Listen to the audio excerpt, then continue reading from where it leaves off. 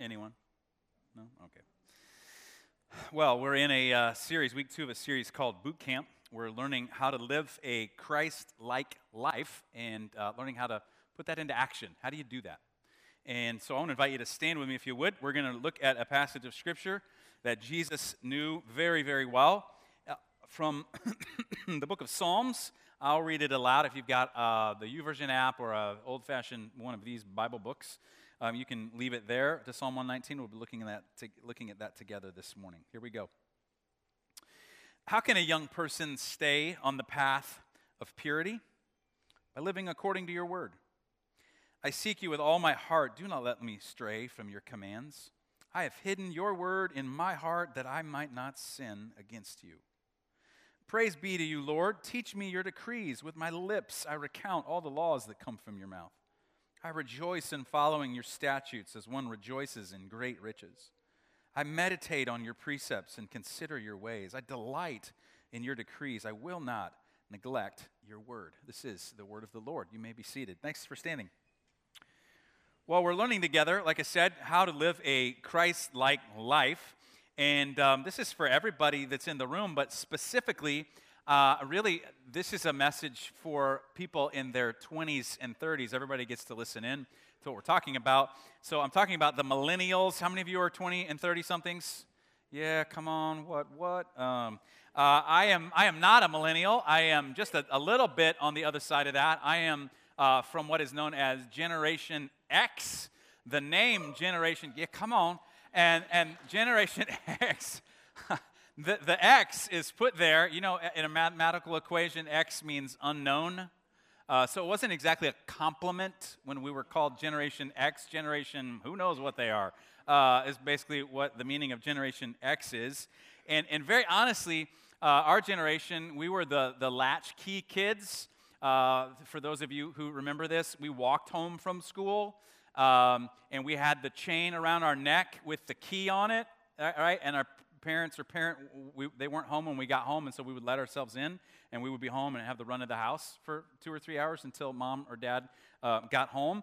And very honestly, my generation has always been pretty cynical because we feel like we were kind of handed a raw deal. Parents weren't there, and so they bought our attention, or they just kind of ignored us. That's how we felt. So we kind of are a cynical generation. So I'm not really saying this to Gen X. Fellow Gen Xers, you get to listen in on this. But I'm also not specifically talking to boomers. They're the one generation older, and they're awesome. If you're a boomer, we think that you're fantastic. But here's the deal. Boomers have a lot to offer, but they are just tired. They are just worn out. And so I'm talking to the millennials, the 20s and 30s and some things, because you are our hope. You are the future. You are the right now. You are the largest generation that has come along in decades. You have the power. You have the possibility to paint a different tomorrow and a different future for all of us. And so I want you to get some things right that the rest of us got wrong. And so this morning, specifically, I want to talk to you about how Jesus structured his life, because as a 20 and 30-something, you need to have in place a structure for your life that makes your life work and allows you to have a satisfying life. So you go, I like my life.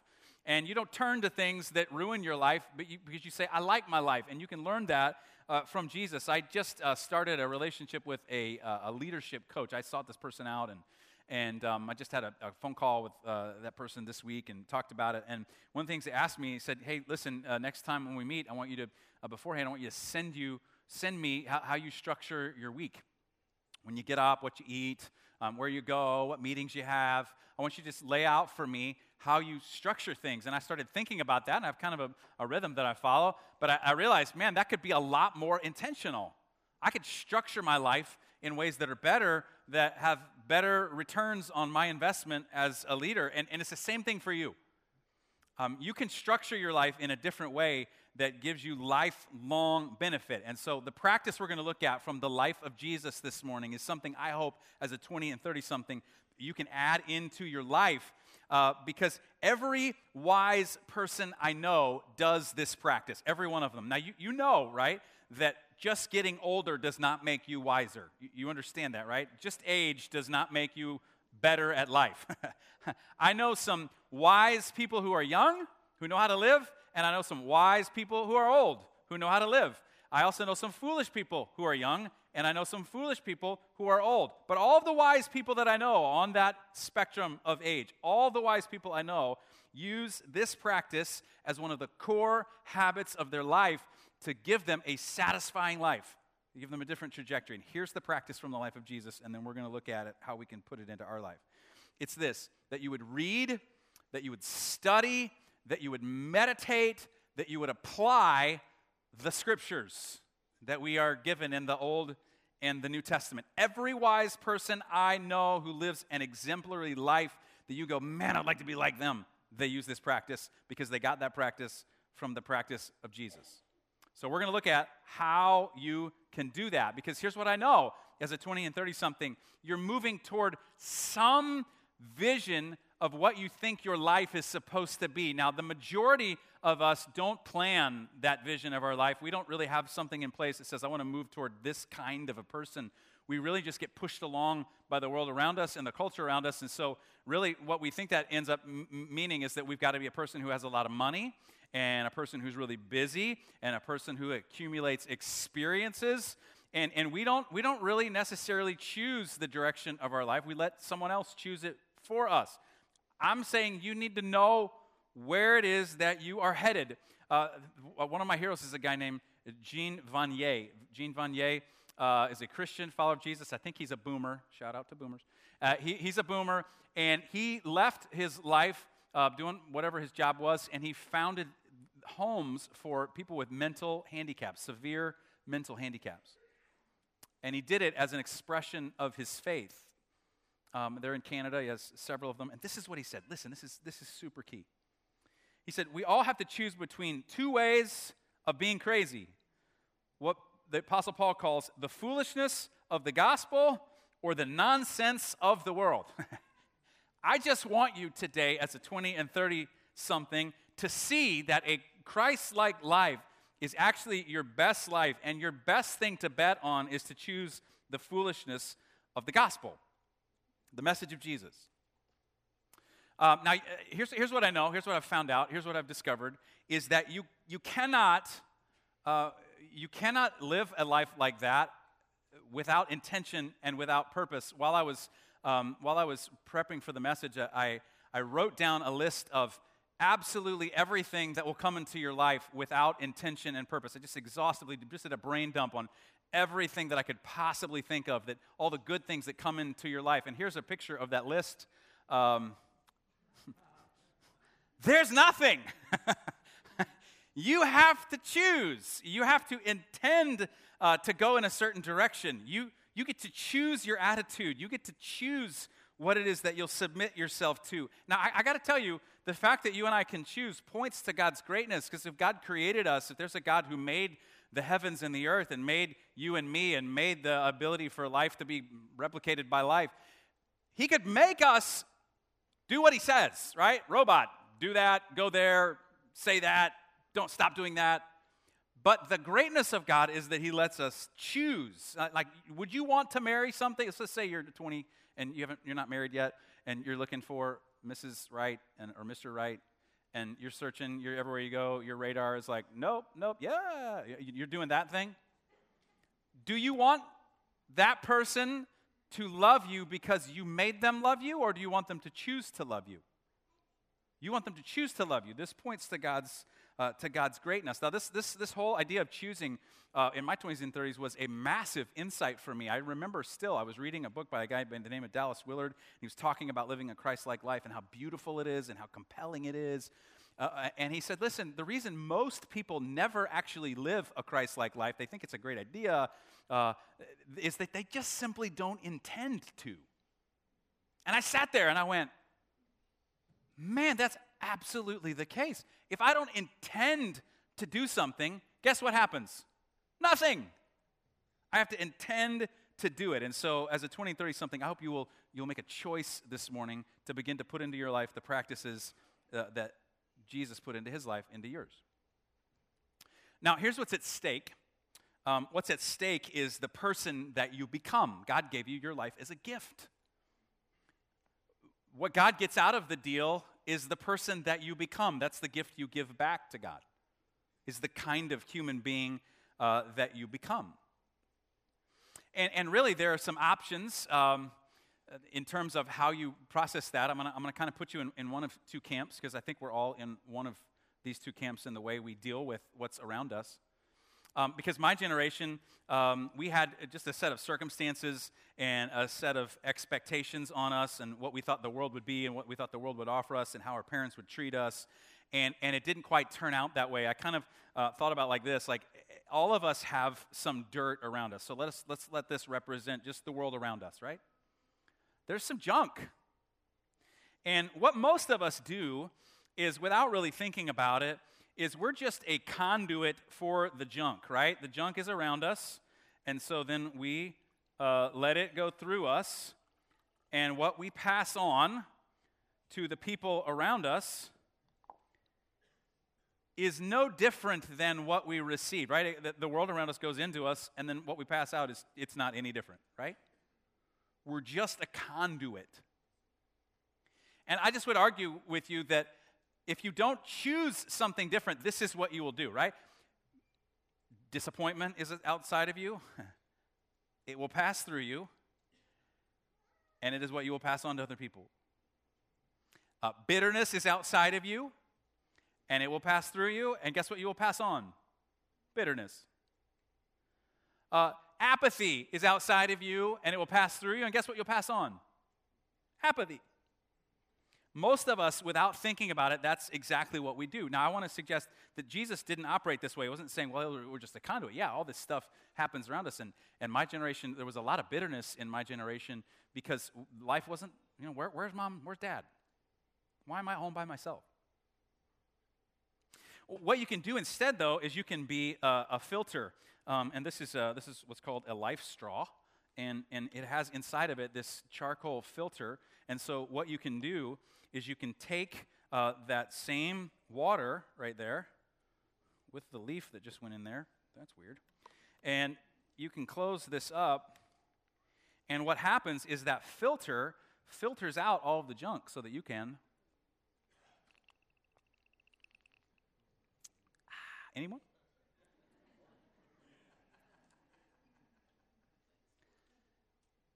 I just bought it at Walmart. It works, okay? So Danny's not worried. So here's your options, okay? Here are your options. You can continue going on being a conduit. And you'll just transmit the environment that you're in. Or you can figure out a filter, and that filter, what it does is it's same stuff.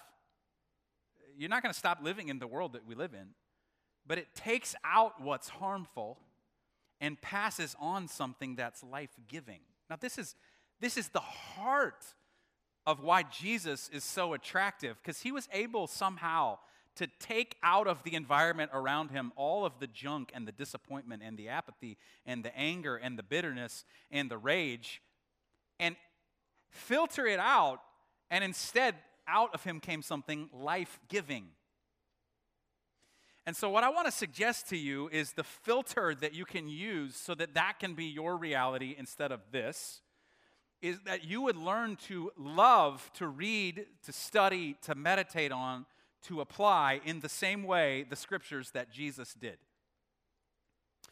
There's a really telling scene in the life of Jesus. It's recorded in Luke chapter 4. This is the very beginning of Jesus' ministry. Luke is one of the Gospels, Matthew, Mark, Luke, John. And it records that Jesus went, as was his custom, on the Sabbath into the synagogue. Every week he would go and he would worship with the people of God. So some people will say, I've grown past that. I can be a Christian by myself in the woods. I'm like, well, that's not what Jesus did, right? His custom was he would show up, and that was one of the things that shaped him. And while he was in the synagogue that day, while he was in the place of worship, he stood up to read from the scroll. And if you were here last week, I told you that the Bible in that day was on a scroll that you would unroll. And you kind of have to see between the lines right here, but what he did is he unrolled that scroll to the place where the prophet Isaiah said, hey, the Spirit of the Lord is on me. He's anointing me to preach good news to the poor and release for the captives. Here's what you got to see. He was so familiar with the Scriptures that he just had to unroll. He knew right where to unroll it. He didn't have to think about it. Do you see what that illustrates about the life of Jesus? He was so familiar with the Scriptures. So here's what we're going to do with the remainder of our time, is we're going to look at what the Scriptures say about Scripture. We're going to go through that Psalm 119 because it's a kind of a way of understanding how Jesus understood delving into the Scriptures and what it can do in a person's heart and mind. And then I'm going to give you some homework because if you want this to be in your life, you have to apply it. Now, for those of you who have homework anxiety, it's not terrible homework, all right? Just so hang with me. Let me tell you this. So this is what Augustine of Hippo, he was a bishop in the 3rd century, the leader of the church. His writings are still massively influential today. Many people consider him the greatest theologian that's lived since Paul and Jesus. And this is what he said about the Bible, and I find it to be true. The Bible was composed in such a way that as beginners mature, its meaning grows with them. Truth. So let me tell you what some of the things the Scripture says about Scripture. One of my favorite passages is Isaiah chapter 55, and Isaiah paints this picture and of the rain coming and the snow coming, and when the rain comes, it waters the earth and the plants grow up. And so in verse 11, he says this, so my word, he's talking about God, so my word, what I've given you, what I've said to you, the Scriptures, so it is with my word that goes from my mouth. It will not return to me empty, but will accomplish what I desire and achieve the purpose for which I sent it. In other words, using the Scriptures, God has a purpose for your life. Now, if you were to go on in Isaiah chapter 55, you would see what he's talking about. He says, so what will happen in you is that you will go out in joy, and because you've let God's word go through you, you will go out with joy, and you will be led forth in peace. How many of you would like to have more joy and more peace in your life? You'd like to be characterized as a person of joy and peace, right? This is the purpose that God has for the Scriptures, is that you would be a person of joy and peace. He says, and so the mountains will break forth and sing, and instead of the thorn bush, there'll be the myrtle tree. If you've ever seen a myrtle, it's a beautiful, soft, wonderful flower. The Scripture brings joy and peace into your life. I can't tell you the number of times that I've had something on my mind, or I'm thinking about something in a certain way, and I engage in the practice of reading and applying and studying and meditating on the Scriptures. I don't just read it one time and then close the book. I try to do what Jesus did with the Scriptures. And my mind is changed. And my attitude is changed. And my perspective is changed. It's almost like Scripture has a cumulative effect. If you exercise on a regular basis, you know it has a cumulative effect. Your muscles grow stronger, your tendons grow stronger, your bones grow stronger.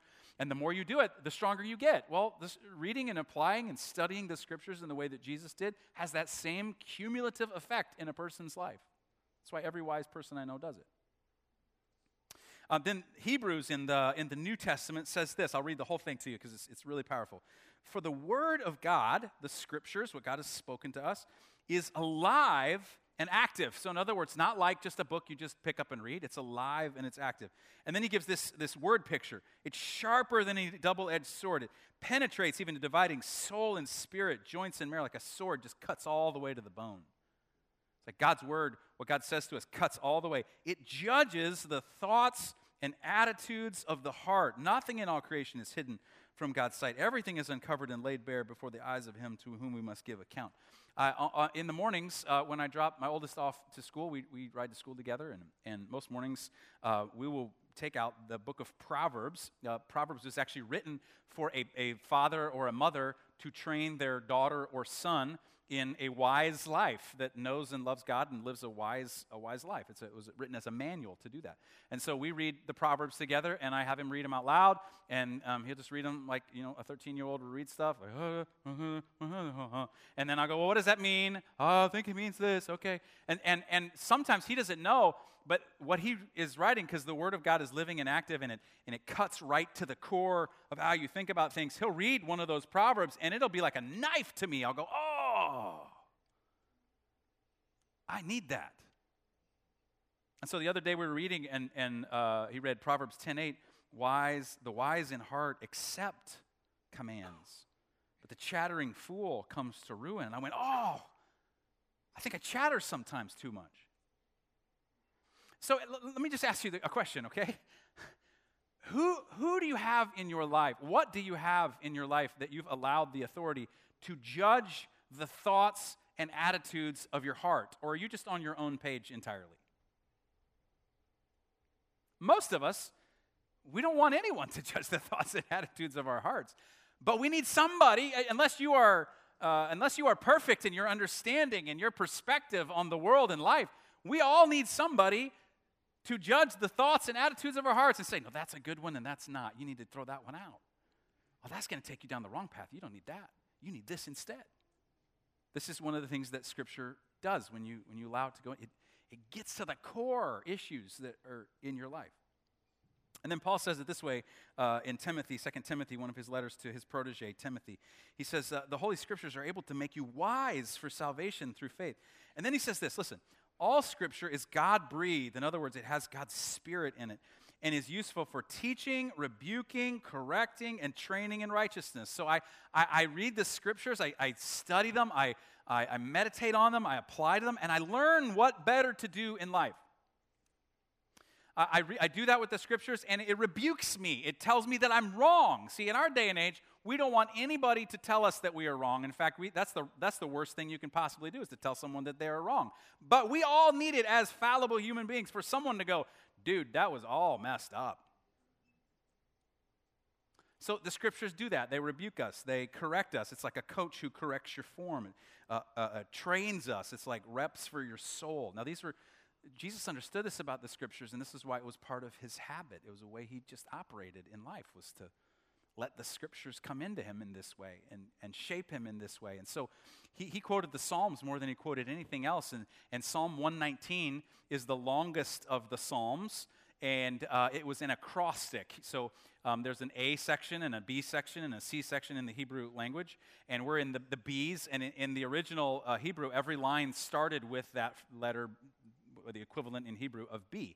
Now, haven't read an English translation that does that, but I want to walk you through this because this is a picture of what happens inside of us when we study, meditate on, and apply the Scriptures. It's the change that God works in us and that I hope that you will add into your life, okay? So we're going to throw it on the screen. We'll talk about it here just for the balance of our time. So he says this. He says, how can a young person stay on the path of purity?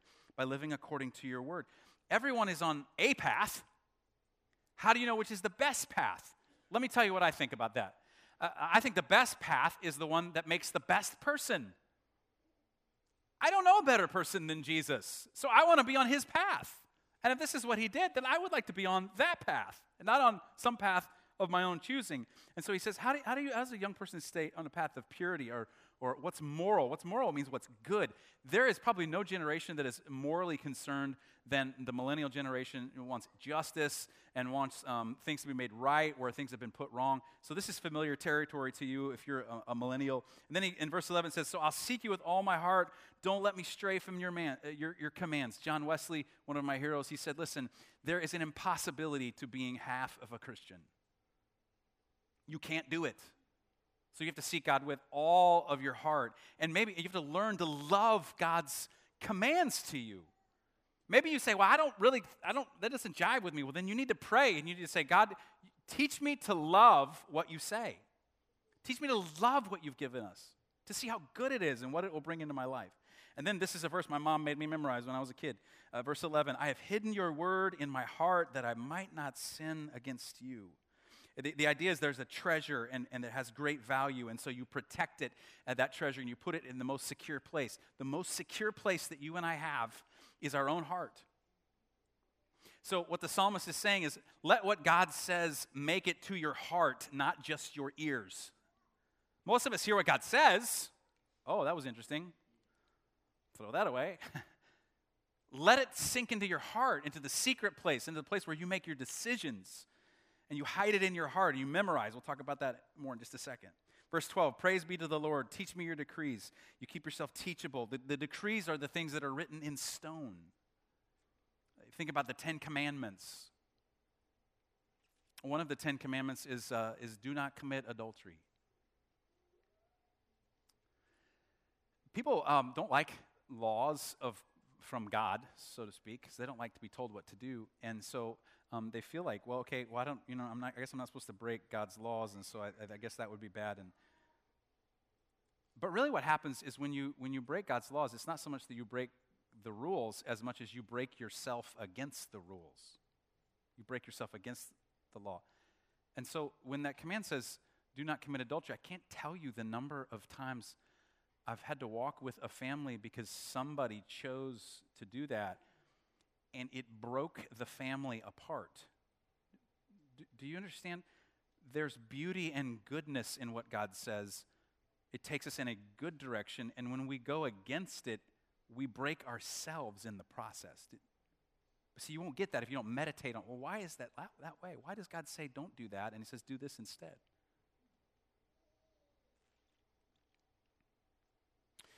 Verse 13, with my lips I recount all the laws from your mouth. You talk about them. Verse 14, I rejoice in following your statutes as one rejoices in great riches. Think about if you won the sweepstakes. Don't think about winning the lottery. It's a waste of your money. Don't do it, right? But every year, my wife and I, we sign up for the HGTV Dream Home, and we tell each other, this is our year. We're going to win it. We never do. We're never going to, but we still think it's going to. But if you won something like that, you would want at least somebody in your life to know about it. And you would rejoice in that. And what the psalmist says is, listen, learn to rejoice even more in what God says to you, because it's even better than great riches. You've probably followed the stories, like I have, of some of those people who win those big amounts and how it ruins their family. If you follow and rejoice in what God says to you, it doesn't ruin you. It blesses you and makes you a bigger person. Verse 15, I meditate on your precepts and consider your ways. Meditate means you chew on something and you think about it and you consider the different angles. It's not that you read the Bible and you read a verse and you go, okay, close the book, and you move on. You pause and you go, what does that mean for my life? Verse 16, I delight in your decrees. I will not neglect your word. The goal of this all in Jesus' life is it was the filter, right? It filtered out the junk around him so that something life-giving came out. It could do the same for you. And the goal of studying and knowing the Bible is not to pass some Bible knowledge quiz. It's so that you would become a Christ-like person, able to love God and to love the people around you, to be humble. That's the goal of this whole entire thing. Now, it's really all on you at this point to do something with this, because you could just hear this and be like, okay, that was nice, whatever. The application is your responsibility. And so here's what I'd like to invite you to do this week, to try this, is I want to invite you to pick a passage of Scripture. And if you have that 35-day Heart Boot Camp Challenge little sheet we handed out last week, there's some at the Boot Camp Basics table out in the lobby. You can get one. It guides you through a different thing to do with a passage of Scripture, and it lists these 3 scriptures I'm going to tell you about here in a second, so you don't have to write them down. But what I want you to do is I want you to pick one of those passages and then follow that guide each day this week, and you can begin to study the Scriptures. The 3 passages are Psalm 23, famous psalm, the Lord is my shepherd, I shall not want. He makes me to lie down in green pastures. He leads me beside quiet waters. He restores my soul. You could memorize Scripture and say it like that too, by the way. Or you could choose 1 Corinthians chapter 13, the chapter about love. Love is patient, love is kind, it does not envy, it does not boast. It is not rude, it is not proud, it is not self-seeking. It does not delight in evil, but rejoices with the truth. It always trusts, always hopes, always protects, always perseveres. You could choose that passage. Or you could choose the third passage is Philippians chapter 2, verses 6 through 11. We talked about it a couple weeks ago, where Paul says that Jesus, though who being in very nature God, did not consider equality with God something to be grasped, but made himself nothing, taking on the very nature of a servant. He humbled himself and became obedient to death, even death on a cross. Therefore God exalted him to the highest place and gave him the name above every name, so that the name of Jesus every knee should bow, whether on the earth or under the earth, and every tongue confess that Jesus Christ is Lord, to the glory of God the Father. See, you could memorize the Scriptures, and so what I want you to do is take one of those 3 passages, and then on your seat is this card, this blank card, and in that passage that you pick, and you can pick something else, you're welcome to do that, pick one verse, just one verse, write it on this card, put it on your mirror where you brush your teeth, and you're going to read it every morning when you brush your teeth, and you're going to read it every night when you brush your teeth. And if you didn't know, you're supposed to brush your teeth twice a day. okay? Right? You put it on the mirror, and you're going to read it, and you're going to memorize, you're going to hide God's word in your heart. You're going to memorize that passage of Scripture, and then it's going to work its way through you. Now, let me give you just a really quick caveat, and then we're going to be done, because people will often say, well, I don't understand the Bible. The Bible's hard to understand. You're right, it is. But everything that you begin to study that you don't know about is hard until you begin to understand it, right? When you were in geometry in the 9th grade, guess what? Like, what is she talking about? But as you learned the basics and added them all together, it started to make sense to you. The Bible's no different. We just put it in this category. Well, it's too hard to understand. I don't want to try. Well, okay. You're not going to understand it because you're not going to try. So you have to understand it better. So let me give you 3 questions to ask of Scripture that will help you begin to understand how to study the Bible and begin to apply it to your life. Okay, here's the first one. You got to understand the context, which means, what did it mean? You're reading something that was written to someone in a different day and age, and so you got to kind of understand that. You don't understand it, you can Google it. What did that mean? What was the context of this? Why was Paul writing this letter to these people? And why did he write this? And who did he write it to? What did it mean? What did it mean to them? Then what does it mean right now? The purpose of it. What is God saying to us today through this passage? And then the third one is incredibly important, is application. What will I allow it to mean in my life? Will I do what it says that I need to do? And a simple way to think about that question is, okay, what is God saying to me as I read this? And now what am I going to do about it? How am I going to begin to apply this? Now, let me give you one image as we close that is what this can bring in your life. Because at the beginning of the Psalms, the psalmist gives this picture. He says, the person who hears the words of God and does them is like a tree planted by a stream of water. And the image is of this tree that's planted there, and it draws its nourishment from the earth and the water that's by the close by stream, so that a solid, unshakable tree grows up that gives life and peace and rest to the people who come under its branches. Do you know how it is in the summer? I know you think the summer is never coming. It is coming. You know how it is in the summer when it's hot and you've been in the sun and maybe you have a tree in your backyard or in a park and it's one of those big trees that's solid and unshakable and its root system goes all the way down, and you sit down in the shade, maybe after you've mowed the lawn or you've done yard work, and you sit down in the shade of that tree and you hear the wind blow through it and a feeling of peace comes over you and you think everything's going to be okay.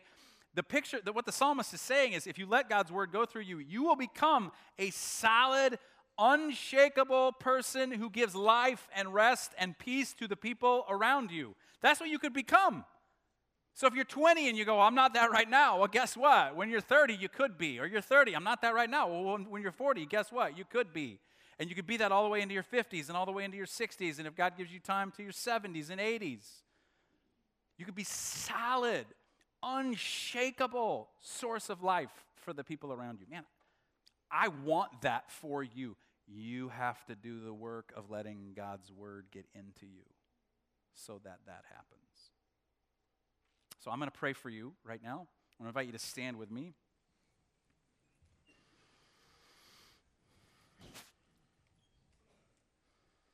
And would you do this? You'll see people, they're closing their eyes, they're not paying attention to you. And would you just hold your hands out with your palms up? It's just a tangible way of saying, I'd like to receive what God has to offer as we pray together. So God, we all live in the same world. That swimming around us is just a lot of things. Some of the things very unhelpful, some very hurtful. A lot of it just junk. And our practice, if we're honest, has been to just let that in and pass it on. And so that's why we're bitter. That's why we're lonely. That's why we hurt. That's why we're angry. We don't know how to change that. And so we want to learn, Jesus, from you, how to add a filter so that you change that in us. And we become different people. We become solid and unshakable and a source of life for the people around us. We would like that. We would like to trade in our experience with its limitations for yours. And so, Jesus, you're here. You're in giving master classes in life, teaching people how to do everything you said is best. And so we want to follow you.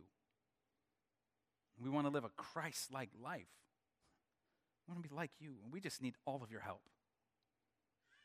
Thanks that you're patient with us, that you don't expect this to happen tomorrow, but you patiently grow us. You patiently lead us. You patiently take us through the process of growth and change. And so we submit ourselves to you. And maybe right now you would say to God in your own way, God, I speak in your own mind, God, I submit myself to you. I want a different experience. I want to become unshakable. I want to become solid. And so, Lord, I pray for this amazing generation of millennials as they put something different into their life and they change the next 2 decades. They make a massive difference because there's an army of people who are like Jesus, who are 20-something and 30-something. And Lord, you can make that for 40-something and 50-something and 60-something and 70. You're never limited by our age and our experience. And so wherever we are, we offer ourselves to you and ask for everything that you've got. We pray this in your name, and all God's people said, amen. You're sent now to love God, love people, serve the world. Hug someone, tell them you love them. Need prayer? Our prayer team's down front. See ya.